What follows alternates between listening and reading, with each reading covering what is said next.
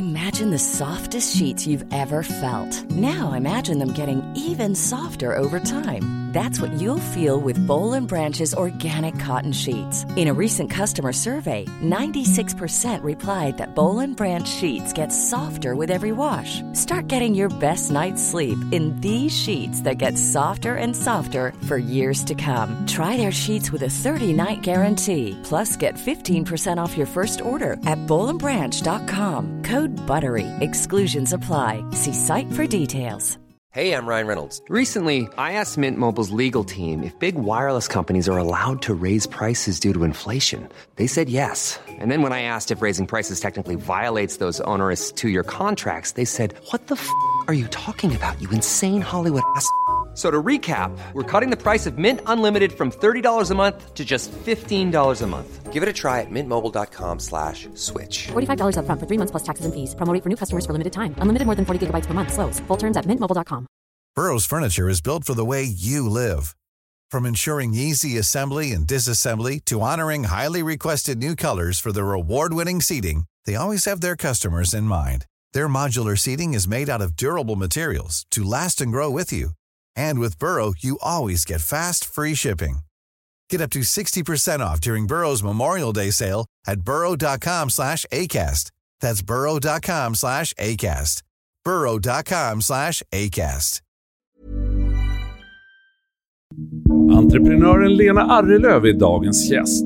Lena har en strålande karriär och har hunnit med allt från att vara modell till att vara vd på produktionsbolag inom media- och livsmedelsbranschen. Lena driver bolag med sin exman och det blir också prat om hur de får livet att gå ihop efter en skilsmässa. Varmt välkommen till min podd, Lena Arrelöv. Tack så mycket.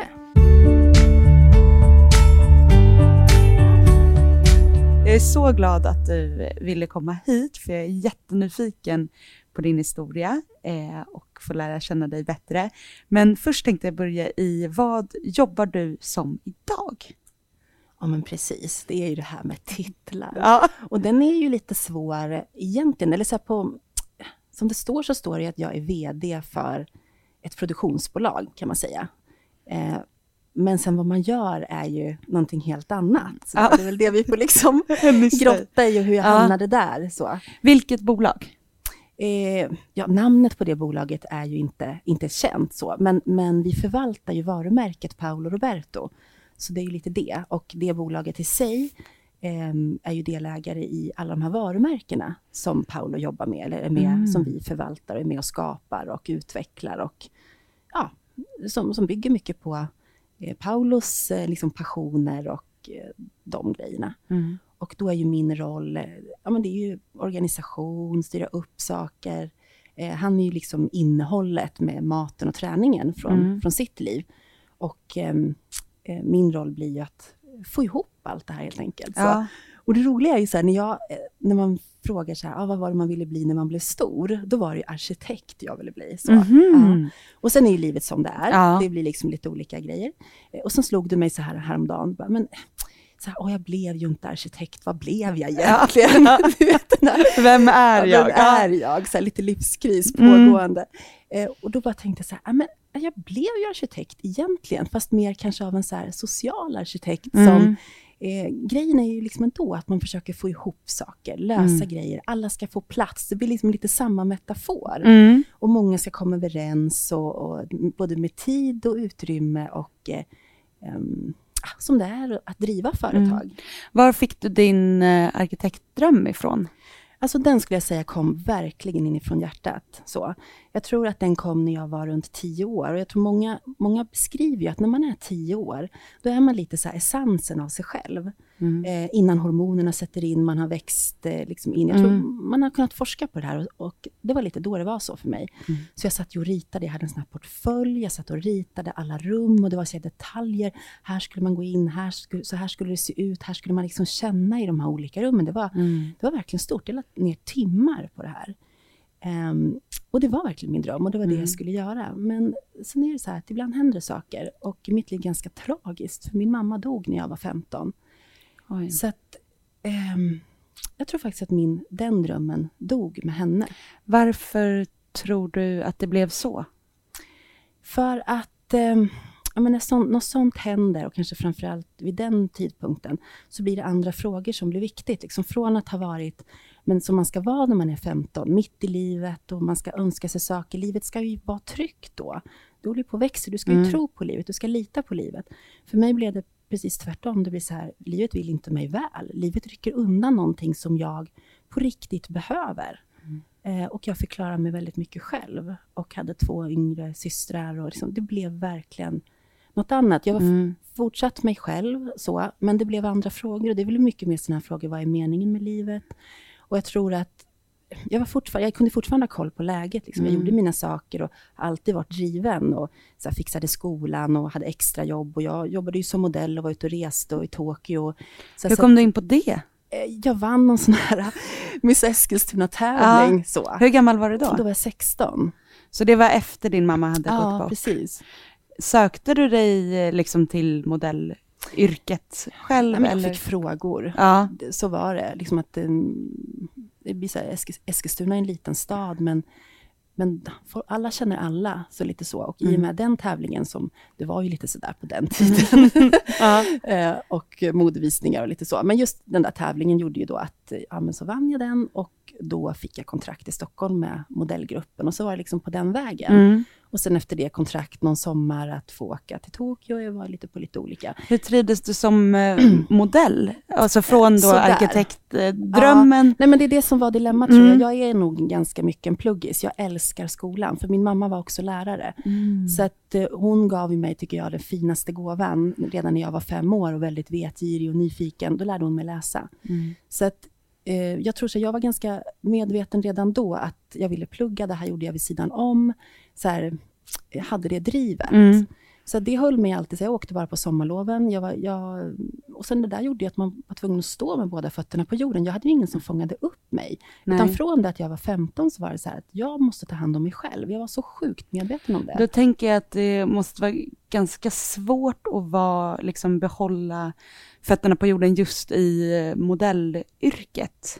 Med alltså all problematik som finns med det yrket. Jag tänker mycket så här ätstörningar, droger, så alla fördomar man har. Hur hanterade du det? Nej, men jag tror, alltså, det är det här som jag säger, att jag blev så medveten om det. Nu hade jag en jättefin pappa, men han hade ju fullt upp. Jag hade 2 yngre syskon liksom, och jag var äldst. Så att, men det gäller med allt under den perioden, när det var med alkohol, med allt sånt.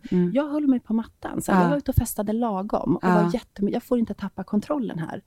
Så att jag kan inte tycka att det var så svårt för mig. Sen kanske en del av min personlighet, tror jag också. Så man har ju, sånt här har man ju grottat i efter. Tror du att det hade varit lättare att tappa bort dig själv om din mamma hade varit i livet? Alltså om det hade varit tryggare, eller vad man ska säga. Och då undrar jag ju om jag ens hade fått åka till Tokyo när jag var 18 år med ett telefonnummer. Så här. I efterhand kan jag tänka, så här, min pappa, jag känner med mina barn. Han hade ju inte liksom koll, och jag var rätt bestämd och det här ska jag göra och så. Jag tror hade mamma levt, hon hade nog inte accepterat det faktiskt. Eller så lättvindigt så. Sen, vad ska man säga, sen inom situationstecken har det gått bra. Jag är ju en person som har ganska, jag tror i grunden ganska klok och ansvarsfull, så att jag har ju valt det där på ett bra sätt och gjort det som ett extra jobb. Det har aldrig funnits för mig att det där är någonting som jag vill göra, eller det är verkligen tillfälligt, det var jätteroligt. Det är klart att det har fört med sig massa möjligheter och jobb och så. Jättekul. Och det tror jag ledde sen också till, man umgås i lite sammanhang och sådär, och jag pluggade ju vidare. Vad pluggade du då? Ja, men det blev lite så här snårig, jag gick ekonomisk så. Eller jag började faktiskt på teknisk så, men att sitta så här 6 timmar matte om dagen när man var ganska trasig och så, för mamma var borta, så blev det som att det här går liksom inte. Och då hoppade jag av och sen började jag på ekonomisk istället. Och där fanns psykologi. Och nailade ju 5 i psykologi. Liksom. För det var det det var ju den typen av frågor. Liksom. Vad fan är meningen med det här? Och och sen efter det så hade jag några år då jag var ute och reste. Flyttade upp till Stockholm. Men varför tror du att du inte liksom valde arkitektutbildningen? Kan du se det? Det kändes helt meningslöst då. Ja. Det var för stor sorg, och det var liksom, jag hade inte mamma, kanske inte, hon fanns inte kvar, och hon peppade inte på samma sätt, pappa hade ju fullt upp. Men kändes det, för det känns, alltså i mina ögon känns det lika oöverstigligt att plugga ekonomi eller teknisk som att plugga till arkitekt, men Precis, men 4-årig teknisk som man läser på gymnasiet, då är man ju inte ens där. Utan då är det ju så här, matte, fysik, kemi. Så att alla ämnena där, och det var ju för sig ganska bra på. Men då var ju målet att bli arkitekt. Men det nyanserades. Det blev andra frågor. Och då blev det kanske andra frågor kring intresse för samhället. Alltså det mjuka, alltså de sidorna mer också. Och det kan jag ju tycka efterhand, det har ju varit positivt. Om det är någonting som man kan plocka fram av dåliga erfarenheter, att jag hade ju inte varit den personen heller jag är idag. Utifrån dem, kanske den klokheten man har fått, eller tålamod, eller vad det nu är, både med sig själv och andra. Hade du liksom då någon bild, alltså när du pluggade och hade modellandet som ett extra jobb, hade du någon bild av vad du ville jobba med sen? Liksom, nej. Och det var nog det som blev liksom min revolt i det här, när man ska revoltera mot någon som inte finns. Och min pappa var också, mamma var akademiker, pappa var akademiker. Och då var det så här, och då gick jag ju ett annat spår. Jag ska minsann inte plugga, för det är så lätt. Det är den lätta vägen att plugga liksom på högskolan eller universitetet. Så jag hade några år då jag inte gjorde det, utan jag reste och sen alltså gick jag någon folkhögskola med, blev intresserad av det här lite med regi och foto och drama. Så jag gjorde några sådana. Jag tog en utbildning, så blev reporter. Men sen efter det så kände jag inte någon utmaning i det. För att det också är att vara reporter och jobba på tidningar. Jag kände mig så styrd. Att då är det vinklar, det blir ganska uppenbart så här, att det är ju tidningen som sätter vad du ska tycka och vilken vinkel du sätter. Och då var det en begränsning. För jag tror hela min personlighet, så, som kanske många har, men framförallt det är att det här att hitta balansen mellan trygghet och frihet. Att man är väldigt känslig för det, både så här i relationer och med sig själv och i livet och roller, och att inte fastna i vad samhället förväntar sig och normer och vad jag själv brinner för. Vad är viktigast för dig då? Trygghet eller frihet jämfört med vad som är viktigast idag? Jag tror det både och. Alltså mitt förhållningssätt så här i efterhand har verkligen varit att få till ett både och med saker och ting. Det är inte att välja antingen eller. Jag tror inte på det. Jag tror på ändå hållbarhet. Och det är det man kan se som en röd tråd i mitt liv. Med det mesta. Så. Och sen kan ju vissa saker man väljer någonting under några år för att man går åt ena hållet. Men sen fångar man upp det andra. Och då landade jag ju till slut. Det var ju så här jättenederlag just då. Att jag får inte ut det. Jag får väl plugga på högskolan då. Och så blev det liksom det. Vad pluggade du då? Då var ju det här när Södertörn kom och hade ganska nya utbildningar. Då var det jag kunde tänka mig. Och då sökte jag till en politik, ekonomi och organisation. Där man fick många, det var både filosofi och ekonomin, att du får ihop helheten. För jag tror att det här gjorde att jag verkligen utvecklade ett intresse för hur hänger de här allmänmänskliga sakerna ihop? Hur får vi ihop balansen? För det var det jag brottades med sen. När mamma försvann och man ska försörja sig, du ska bli vuxen, familj, alltså alla de här sakerna. Och då var det en önskan om att liksom förbättra världen? Ja, precis det jag landade i då. Det var precis det, för när jag kom upp till Stockholm, jag har ju fortsatt på den här drömmen. Jag jobbade ju när jag flyttade till Stockholm, det här är faktiskt glömt, vad lustigt. Nej, men när jag flyttade till Stockholm, då hade jag ju lyckats fixa ett jobb som inredningsarkitektassistent vid Stureplan. Så det var ju så jag kom upp till Stockholm. Och faktiskt var ute där lite i Djursholm och jobbade som assistent. Och bara inse så här, det här är för jävla ytligt. Det går inte. Jag kan inte hålla på hemma hos någon och välja mellan så här, den nyansen av grått eller den nyansen av vitt. Nej. Och det var nog där också jag kände att det här räcker inte för mig. Det var min dröm, men den drömmen dog på grund av det. Så. Och sen får man leta sig vidare. Och det jag tror att jag vet inte hur många människor det är som lyckas ha en dröm när man är liten och sen håller man vid den. Det kanske finns en passion. Men för mig blir det här så här avgörande, och jag har nog alltid också lyssnat mycket inåt. För mig är det viktigt att det ska kännas rätt, och jag gillar inte bekvämlighet så här. Jag gillar inte att vara bekväm och välja för enkelt heller. Nej. Hur gick utbildningen? Hur trivdes du där? Jättebra. Jag älskade det ju. Det är ju det. Och det är lite det här att börja acceptera sig själv, vem man också är. Och jag är ju en ganska analytisk, nyfiken person. Och det var väl också där man började hitta vad man är bra på. Och av alla de här ämnena som man hade, och kunde man ju se liksom vilka kurser. Och då var det framförallt de här kurserna i just kanske organisation, analysera maktstruktur, hur saker och ting påverkar, konsekvenser, orsak och verkan. Fick du någon ny, liksom något nytt drömyrke under utbildningen? Så här? Hade du någon målbild? Så här, det där men jag tror att liksom... jag blev ju statsvetare av det där. Och det i sig, liksom en fördjupning, vill man komma vidare där, så blir det ju att man blir forskare. Så här, och då kanske drömmen så här, lite om att bli framtidsforskare. Att kunna förutsäga vad som ska hända, vad kommer och lite så. Samtidigt som det är ju för jäkla tråkigt också. Det är det här som är mitt problem. Jag är en ganska livlig, också kreativ person, lite doer ut, och jag gillar inte att leva konventionellt riktigt. Så det här är nog en brottningsmatch. Och då var det så här som livet är. Jag var på blev inbjuden på någon fest och lite så här.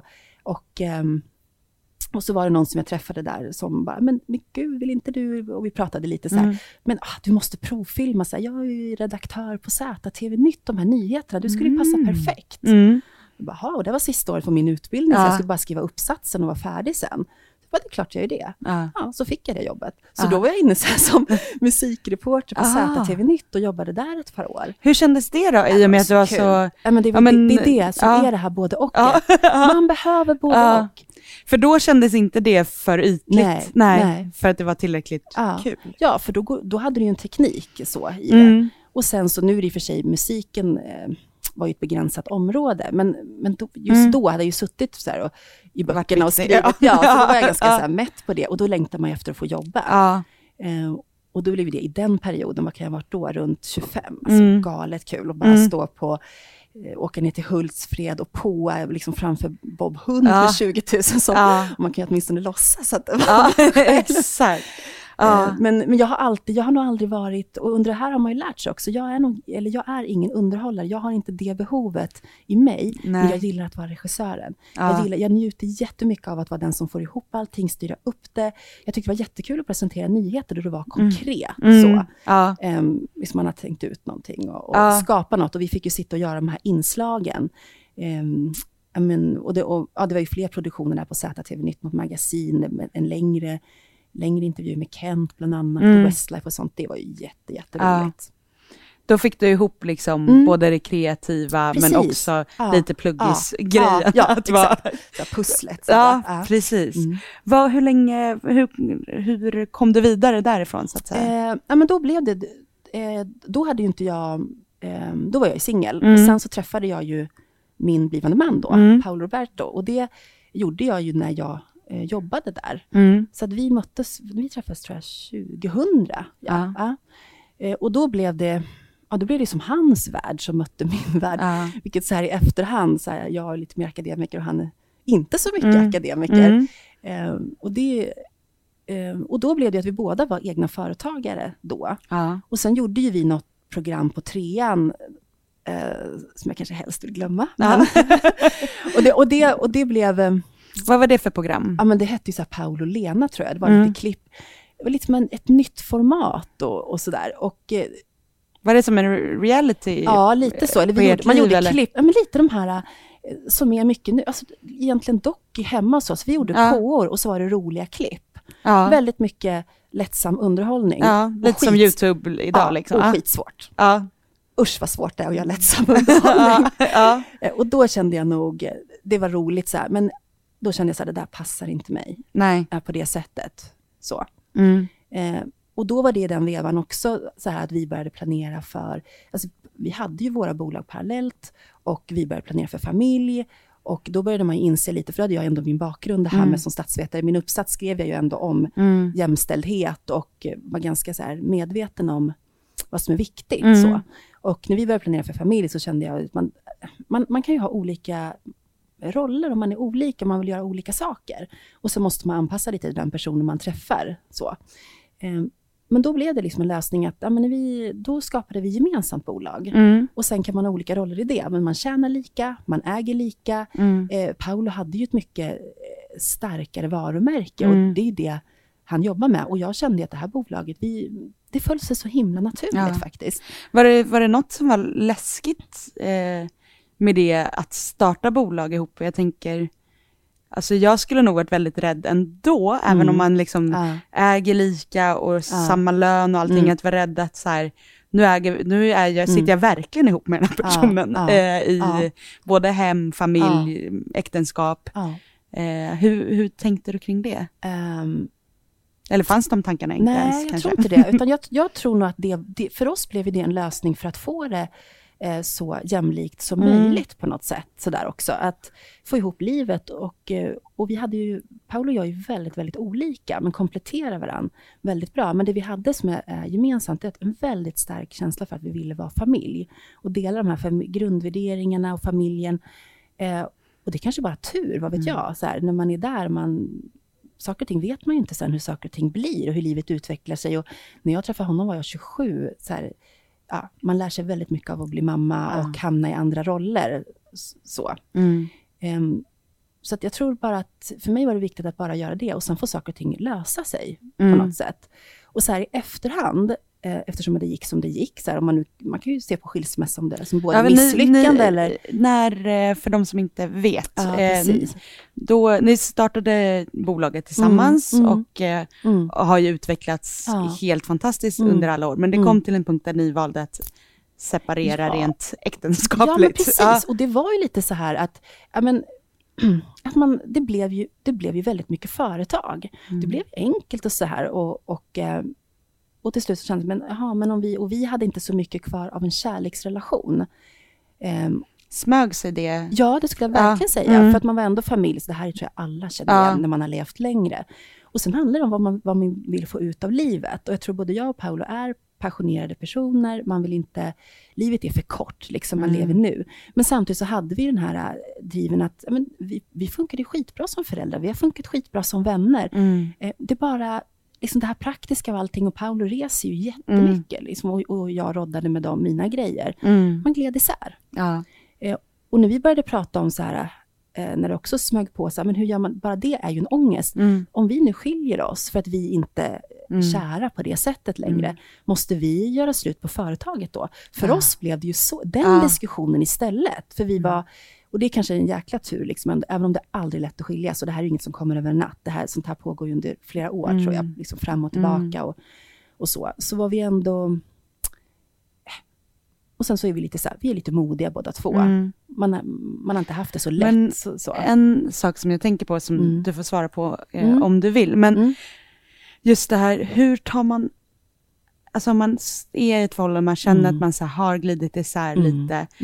Och det låter som att det var ömsesidigt hos er. Liksom. Fast det var en lång process. Alltså den här processen tar år.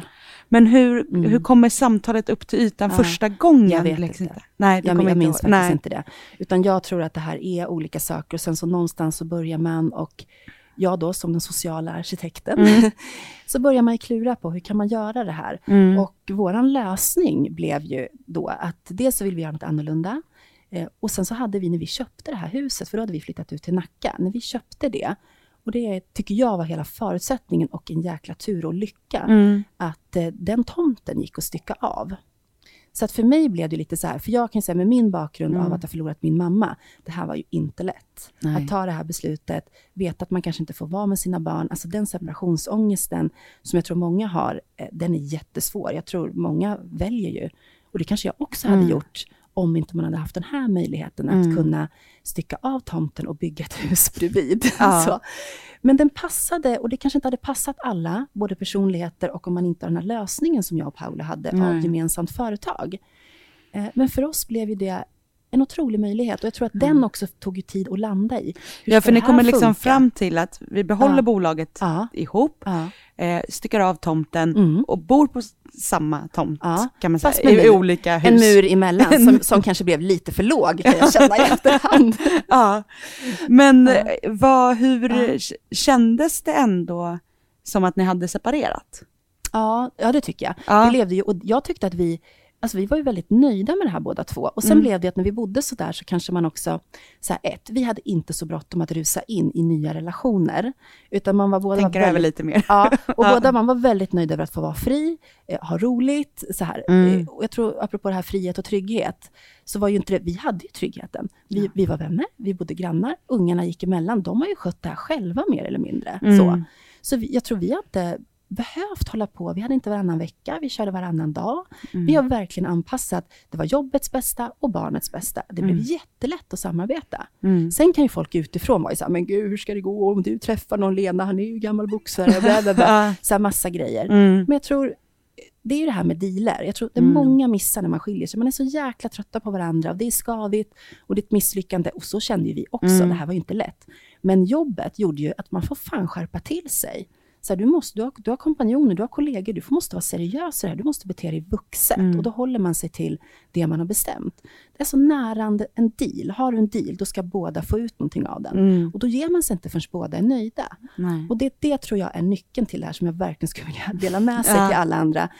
Se till att hitta saker som båda är nöjda i. Så, hitta någonting, hitta en vänskap, hitta vad föräldrar, och så håller ni, och så låter ni inte heller andra som kommer in gegga in sig i det och så du har inte separerat från din fru ordentligt och nu är det bara jag. Det finns mycket så här otäck lågt. Har man barn med någon, låt den personen få vara pappa och mamma till de här barnen. Det kommer alla vinna på i längden.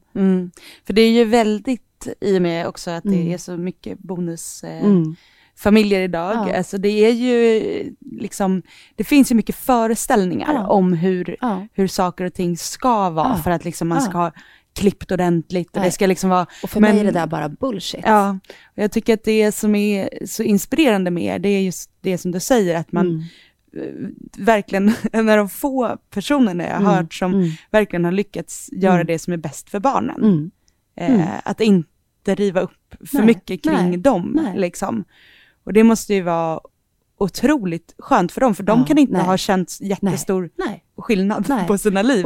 Och därför så upplever jag ju dem som men ganska faktiskt, de har fått jättefina minnen, närhet med båda sina föräldrar, olika saker. Så här. Sen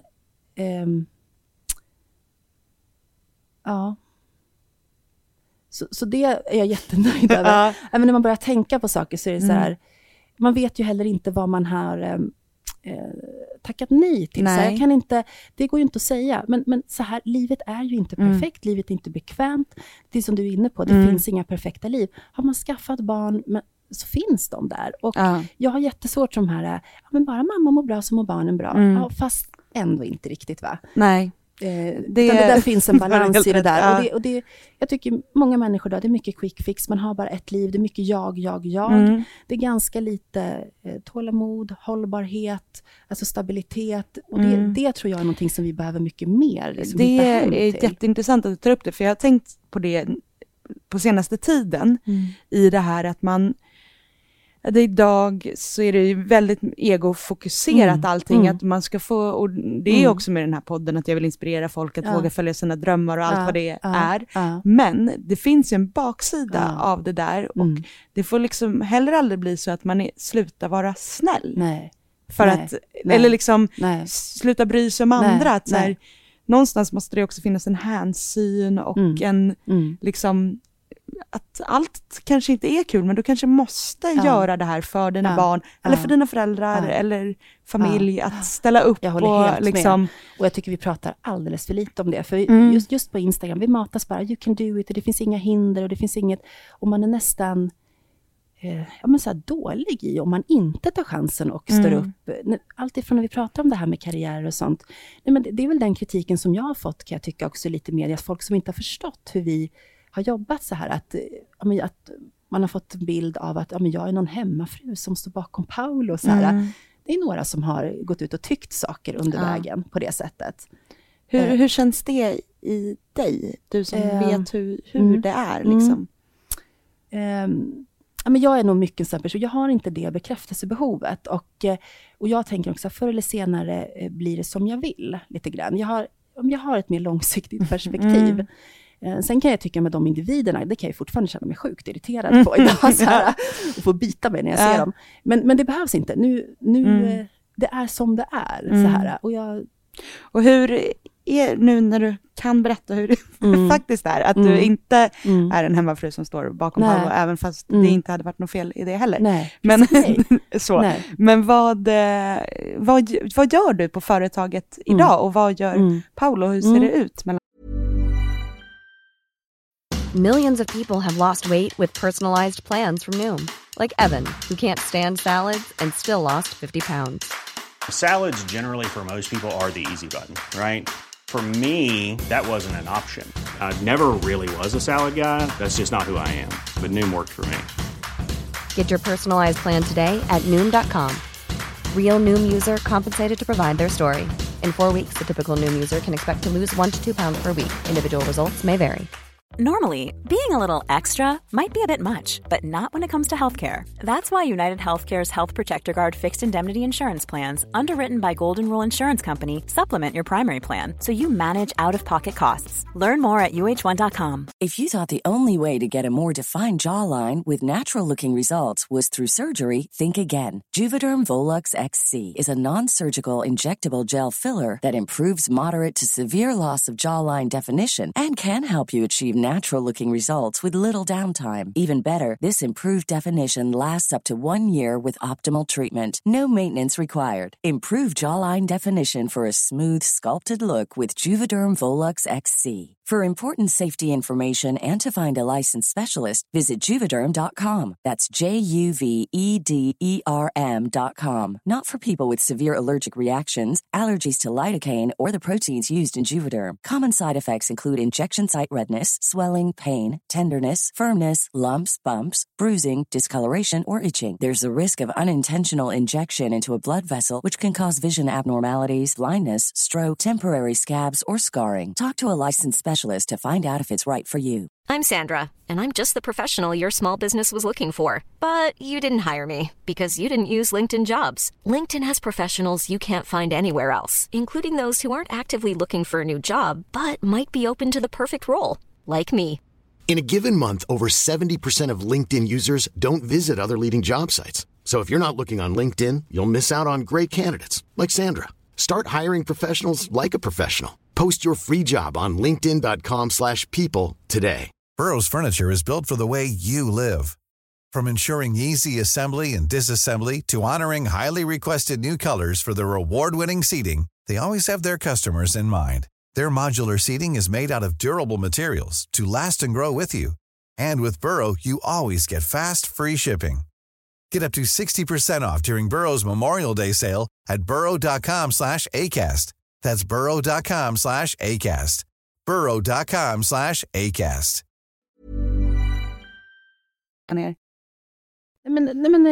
Min roll är ju det att vara vd till exempel. Och för vårt bolag. Och sen så är vi involverade i de här underbolagen. Och då, vi kan ju naturligtvis inte göra allt så, utan min roll och Paulos roll, han är oerhört duktig på att liksom förvalta, han har mycket idéer, och sen har han sig både sin träning och matlagning som ju kommer, den italienska maten, och sen hans träning från hans elitkarriär. Och sen har ju han paketerat om det. Alltså, där är ju han faktiskt helt unik, skulle jag säga så. Både som retoriker och kanske att han har en annan bakgrund. Att han utifrån kan se på svenskheten. Alltså han kan zooma ut lite grann. Och också både provocera och inspirera. Så. Och sen tycker jag att han är väldigt så här framfotad. Han har en känsla för att ligga lite steget före. För att han också är snabb och orädd och lite gränslös. Och det är också det finns en baksida av som många entreprenörer är. Att man har stora visioner och sen så ska det här gå ihop. Och då ska entreprenörer lyckas, eller ska man lyckas med business och idéer mer långsiktigt och större, då måste det finnas någon som också ställer de här otroligt tråkiga frågorna. Hur har du tänkt nu? Hur ska det gå till? Bla bla bla. Sådär. Men passar det dig att vara den som ställer de frågorna? För att jag får ju också bilden av att du är liksom väldigt entreprenörsig i din men det där tror jag är verkligen huvudet på spiken. Och det kan jag känna, om det är någonting som jag känner nu när barnen är större, och det kan jag känna. Där fick jag välja och stå tillbaka lite så. För det fanns ingen riktig lösning på när man har ett bolag, och vi hade inte så jättestort nätverk heller. Så här, i efterhand så kan man absolut se, det där borde jag borde se till att det fanns en barnflicka, jag borde ha sett till. Men samtidigt, just då, jag hade förlorat min mamma. Jag ville göra både och. Och jag ångrar inte det en dag. För jag har gjort både och. Det har bara tagit lite längre tid. Och det här att vi tror att karriären är slut bara för att man är 45. Det är också en jäkligt konstig inställning. Utan jag har bestämt mig för att nu har jag gjort det här, och det här är en karriär. Men jag längtar efter det du beskriver. Att allt det jag har funderat ut och det jag klurar på, att det också ska så här, landa i en bok eller liksom, det kan vara föreläsningar eller ny business. Och det är det nu när jag känner barnen är större. Och jag faktiskt sålde det här huset för ett halvår sedan. Ja. Och det var också ett stort beslut. Att jag kände att det här tar för mycket min tid. Jag vill inte i stan, jag vill skala ner mitt liv. Jag vill ha mer utrymme för mig själv i det här. Så att det är precis det som min resa handlar om. Så. Det som är kul också med det här, som du säger med karriären och hur lång tid har man på sig. Det är ju det att man har jag brukar se det som att man har extremt lång tid på sig. Att livet är faktiskt väldigt långt egentligen. Alltså om man nu får leva hela livet och har hälsan. Att du skulle ju egentligen kunna utbilda dig till arkitekt nu och hinna ha en lång karriär som det. Det har jag funderat på. Det har jag funderat på. Och det jag kommer fram till att fast den drömmen är ju inte jag nu. Nej. Och när jag tänker tillbaka på om jag ska, som din första fråga du ställde till mig, som vi var på vippen att säga då, men som passar bättre nu, det är att vad gör du? Vad är ditt jobb? Då vill jag säga, mitt jobb är jag. Och då är det jag är nu i livet. Och då finns det, tycker jag, ett sånt himla fint, just det här när folk bara, men jag vet inte vad jag vill bli. Och, för det är också det som kan bli en så här ångest. Man vill en massa saker, men man vet inte vad. Och då har jag en så här, det finns ett uttryck i Japan som heter ikigai. I de här blå zonerna där människor lever länge så har man ju forskat kring vad är det som gör att människor lever länge. Och då ser man ju att folk är ganska rörliga, man äter gott, man har ett intresse och lite så här. Och då bryter man ner den här ikigai med 4 saker som man också kan använda till när man ska välja ett yrke eller ta reda på vad man skulle passa eller vad man ska göra. Så är det faktiskt 4 grejer. Att dels fråga sig själv, vad är det jag älskar? Vad är det jag är bra på? Vad är det världen behöver? Och hur kan jag ta betalt för det här? Gud vad bra! Ja.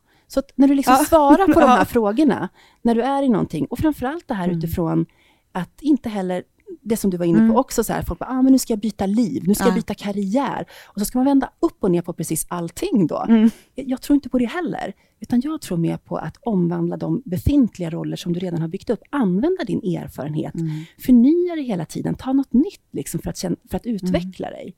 Om det inte är så här jättemycket då att du kommer få något. Men det som är också intressant som du sa i början, det är ju det här när man är i essensen, alltså när man är 10 år ungefär, så är man lite i essensen av sig själv. Och det kan jag känna att jag så här har varit ute och fladdrat många år med 1000 projekt och 1000 saker. Och mitt liv har sett ut på olika sätt.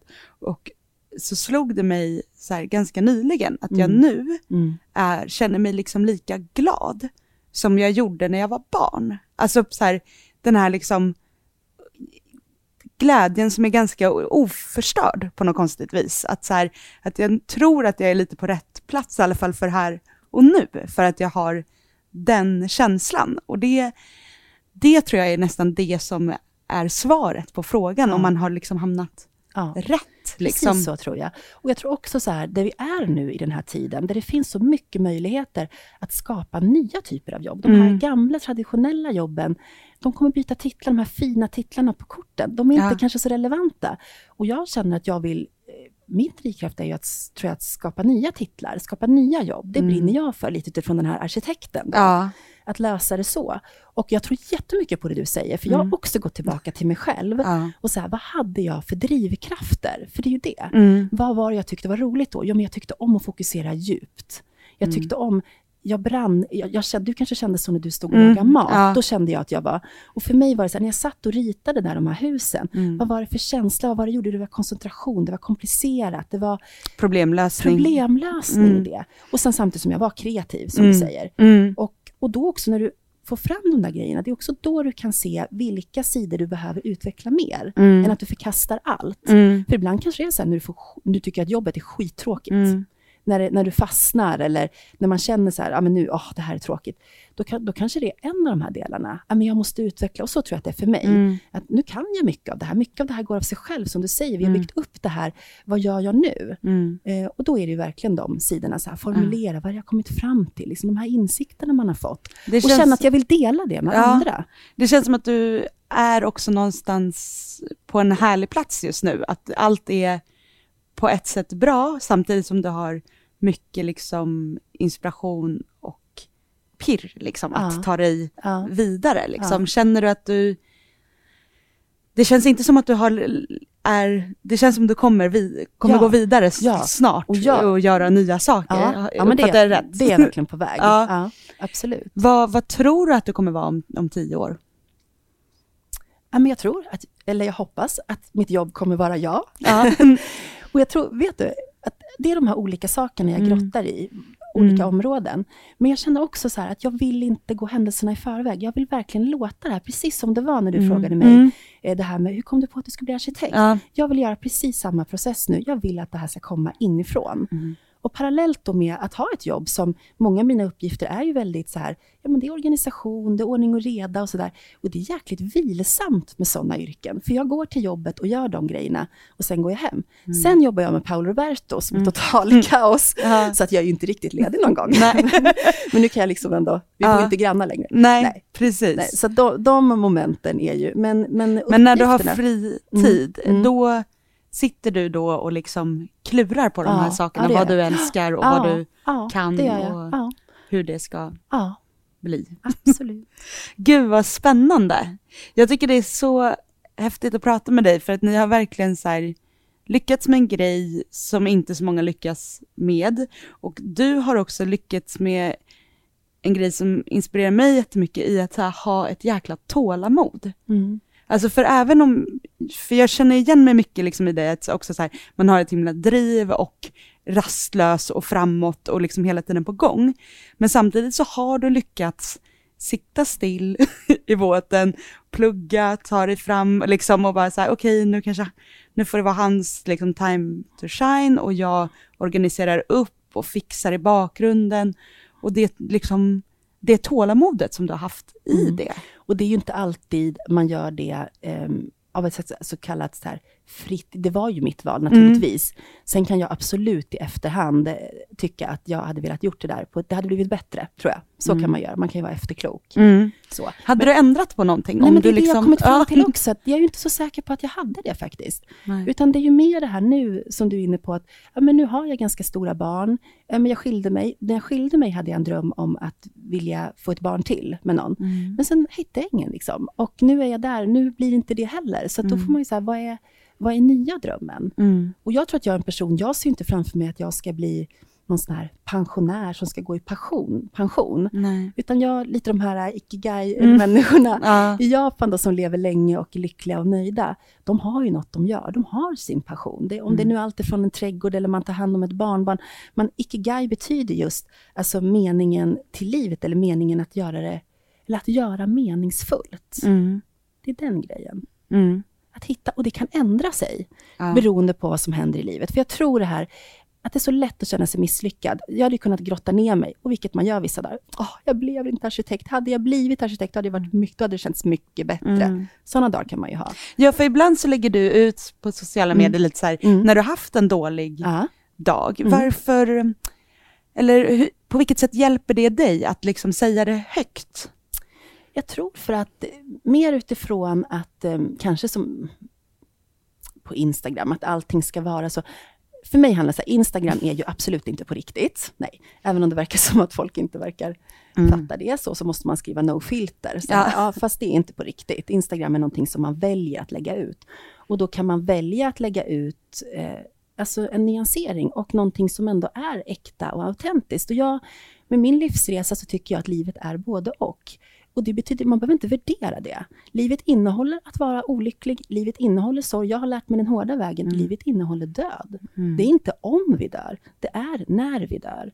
Och jag kan säga så här, det som hjälpte mig kanske mest då när jag var i den här karriärhetsen som du säger. Att ändå känna, sitta lugnt i båten. Nu har jag mina barn. Alltså, och jag gjorde ju karriär. Liksom så här, jag har varit vd liksom, och vi har startat alla de här projekten. Och jag sitter i styrelser och så vidare och så vidare.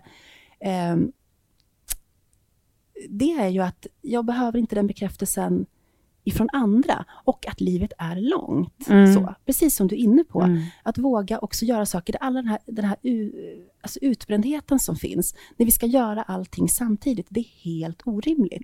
Och vi som är lite äldre nu, det är det vi måste dela med oss till de yngre.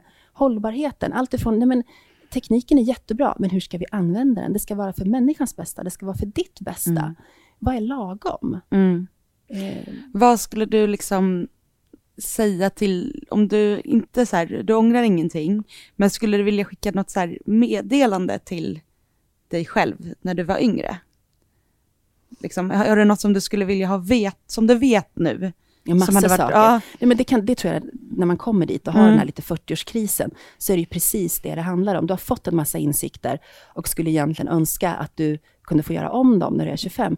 Men det är helt jättekorkat att ens tänka så, för det är helt orimligt. Ja. Och om det är någonting man borde lära sig när man blir äldre, är att inte vara korkad och orimlig. Ja. Utan att så här, det är bara att lägga ner den typen av tankar. Nu är nu, och nu kommer det här. Nu har jag den kunskapen. Det är därför också blir... det är det som är fördelen att bli äldre. Det är nu du vet de här sakerna, och det är nu du kan förvalta dem och göra någonting annat. Är du bra på att förmedla det här till dina barn? Ja, men det tror jag. Det tror jag. För det har man ju, även om man inte kan prata med sig själv. Så som du säger, så kan man ju ta det till en yngre generation. Ja, och jag tänker också så här att vi... och sen är det så här, vissa processer tar faktiskt ganska lång tid om man ska vara snäll mot sig själv. Men jag kan absolut tycka men så här i efterhand, jag kan tycka att det hade nog varit bra för mig och Paolo i vårt bolag att jag kanske hade haft, att det inte blev bara han som syntes utåt av olika anledningar. Men som det var då, man startar upp, man har inte den ekonomin att ha en barnflicka 24 timmar om dygnet som jag ser många andra löser det med. Och min mamma fanns inte. Jag hade inte så mycket stöd. Jag fick grejer det här själv. När jag ser väninnor som har lyckats, kunde kombinera bättre än vad jag kunde göra. De har ju haft uppbackning. Andra förutsättningar. Ja, och jag har inte haft det. Nej. Så att om jag liksom är lite snäll mot mig själv, så har jag gjort det. Däremot kan jag ju känna, och då kan jag känna så här att vad jag skulle vilja hjälpa mina barn med det. För att de ska få kanske bättre balans i sina relationer, och för deras skull. Att det är faktiskt inte så viktigt. Inte att jag vill lägga någonting på dem, men jag kan tänka så framåt. När du frågar mig hur mitt liv ska se ut framåt. Jag vill jobba för att kunna finnas tillgänglig för dem, kunna vara en mormor, farmor som hjälper till att hämta varje vecka. Så att inte den här jäkla stressen eller den här känslan av att de erbjudanden man får inte blir roliga att ta, för att man vet inte om de kommer bli roliga att göra. Men det är också väldigt fint, för det är det där vi pratade om tidigare med att man ska vara snäll mot sig själv, men också mot sina nära och ställa upp och hjälpa till så att för det är det som är livet. Och sen tror jag så här med min och Paulos deal, att vi har ju löst det så, men våran deal är ju också att den är ju föränderlig. Det är ju ingenting, och så var det hela tiden. Inget livskontrakt. Nej, så här, det är inte som, han kan ju klaga ibland så här, gud, man kan inte skiljas 2 gånger, eller vi båda klagar på varandra när man inte, så här, för det är klart man har konflikter, det är klart att man inte är överens, så är ju, man måste bara hantera dem, så det går inte att bara be någon dra åt helvete för att man inte tycker om vad den gör. Nej. Sen måste man ju förhålla sig till grejer så här, som man har kommit överens om när det gäller barn och jobb. Men våran deal är ju också att då får man ta en diskussion. Vill man göra något annat? Alltså, vi sitter inte ihop. Det här är ett fritt val. Och det bygger på att man uppskattar att det finns ett värde. Vi värderar väldigt högt att få vara föräldrar till våra barn. Vi värderar högt att göra de här sakerna. Sen tror inte jag att det kommer vara för alltid, kanske. Eller vi tänker inte ens så. Nej, och det kan man ju inte, man vet ju inte framåt. Vet ju inte. Och det är det som är spännande med livet, att man inte har en aning om hur det ska bli. Nej. Och det är det som är skrämmande och spännande på samma gång. Att man kan få ångra sig och förändra och byta bana och go with the flow. Liksom. Men samtidigt också vara rädd för det som vi pratar om. För att det pratar så lite om det. Att samtidigt vara rädd om det som faktiskt inte går att köpa för pengar. Och det är goda relationer. Det är... men det är vänskap och det är liksom fina samtal och respekt och utbyte, och kanske ibland jag gör det här för dig och du gör det här för mig. Det är faktiskt det som jag tror inte man ska ta för givet. Nej, jag tror det är jätteviktigt att komma ihåg att vara snäll. Alltså ett enkelt ord, men och sen, viktigt. Och sen inte vara, precis. Och sen gäller det ju att det här att vara snäll, att inte vara för snäll. För det är en skillnad på det ibland, beroende på hur man är som personligheter. Och det kan jag känna lite med Paolo, att han är ju en väldigt stark och driven person. Och det kan jag tycka så att jag skulle nog ha i vissa lägen så här, varit lite mer snäll mot mig själv kanske. Men det känns som att du har en bra förmåga att göra liksom allas bästa hela tiden. Och att där är viktigt att du kommer ihåg att, göra, att allas bästa också inkluderar dig själv. Och det är kanske det som är... Men sen är det ju jag är ändå vd. Så här, jag är ganska på det sättet stark och driven, och det är ju min organisation som styr det här. Så att mitt motto har varit, jag tror på det, att man gör förändringar, men man kan ta alla med sig i dem. Och lyckas man med det, då har man kommit så himla långt. Ja. Och det är rätt viktigt. Den egenskapen har jag ju verkligen fått med mig även i jobbet. När man jobbar med så många vilt olika människor i olika konstellationer. Det är inte som att jag sitter inte med anställda i den bemärkelsen. Jag jobbar med kompanjoner, det är samarbetspartners. Det är relationer som är så viktigt att de är sköna. Så här, med respekt och diplomati och utrymme, samtidigt som du måste kunna vara sjukt rak i en avtalsförhandling. Utan nu är det är så här liksom, och så får vi mötas där. Men att samtidigt göra det, hålla isär sak och person. Och lyckas du med det även i känslomässiga frågor. Jag tror att det är det vi måste våga göra i relationer. Och jag tror att det är det jag och Paolo har lyckats med. För att när jag har gått på de här, till exempel styrelseakademins utbildningar, och det sitter andra chefer eller så här. Det folk tycker är roligt att prata om, det är inte så här vilka bolag jag jobbar med, utan bara, men hur har ni lyckats skilja er på det där sättet? För att det är det som är svårigheten. Och det är det som jag tror... Det är kanske det du ska jobba med. Ja, nej, men det är ju det jag jobbar med. Liksom, och det har vi inte. Och det har vi då ingen så här riktig benämning på kanske. Men det är det precis, när man frågar sig, vad är det man gör egentligen? Liksom, vad är utmaningen? Känner du att du har kommit rätt nu, liksom, där du är? Nej, jag tror inte att jag är en sån person. Att på trygghet och frihet. Jag tror att... alla mina de här frågor om vad som är meningen med livet och allting, det jag har kommit fram till tror jag att livet är en ständig förändring. Så att du måste känns det rätt att du har kommit fram till det? Förstår jag? Att du har fått ett lugn i att du har kommit fram till att jag kommer inte komma fram till något? Nej, precis. Exakt så. Men det kan vara bra. För det är det här handlar om. Det är ju inte att bestämma sig för att det är så eller så. Nej. Utan det är ju att hitta det här förhållningssättet till saker. För det är det du gör. Det är då du kan vrida saker till din egen fördel. Du styr inte på alla situationer i livet, men du kan skruva dig så att du kan använda det. För tittar du på det från det här sättet, då kanske det blir till din fördel mot om du tittar på det här. Och så gör du det till någonting bra. Och ingen människa får precis allt som den vill hela tiden. Nej. Men kanske förr eller senare. Ja. Så jättetack Lena att du var med mig här. Jag har fått så mycket bra insikter. Och det känns väldigt skönt på något vis att landa i att man inte vet. Och att det är helt okej. Ja, faktiskt. Tack själv, Jessica. Tack.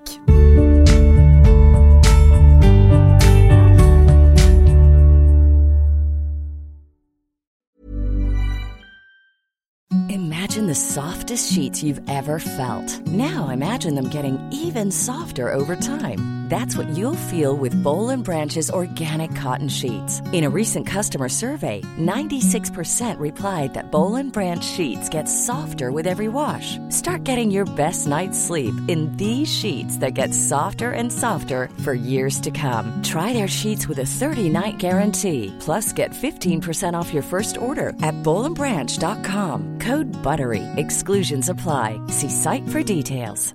Imagine the softest sheets you've ever felt. Now imagine them getting even softer over time. That's what you'll feel with Boll & Branch's organic cotton sheets. In a recent customer survey, 96% replied that Boll & Branch sheets get softer with every wash. Start getting your best night's sleep in these sheets that get softer and softer for years to come. Try their sheets with a 30-night guarantee. Plus, get 15% off your first order at bollandbranch.com. Code BUTTERY. Exclusions apply. See site for details.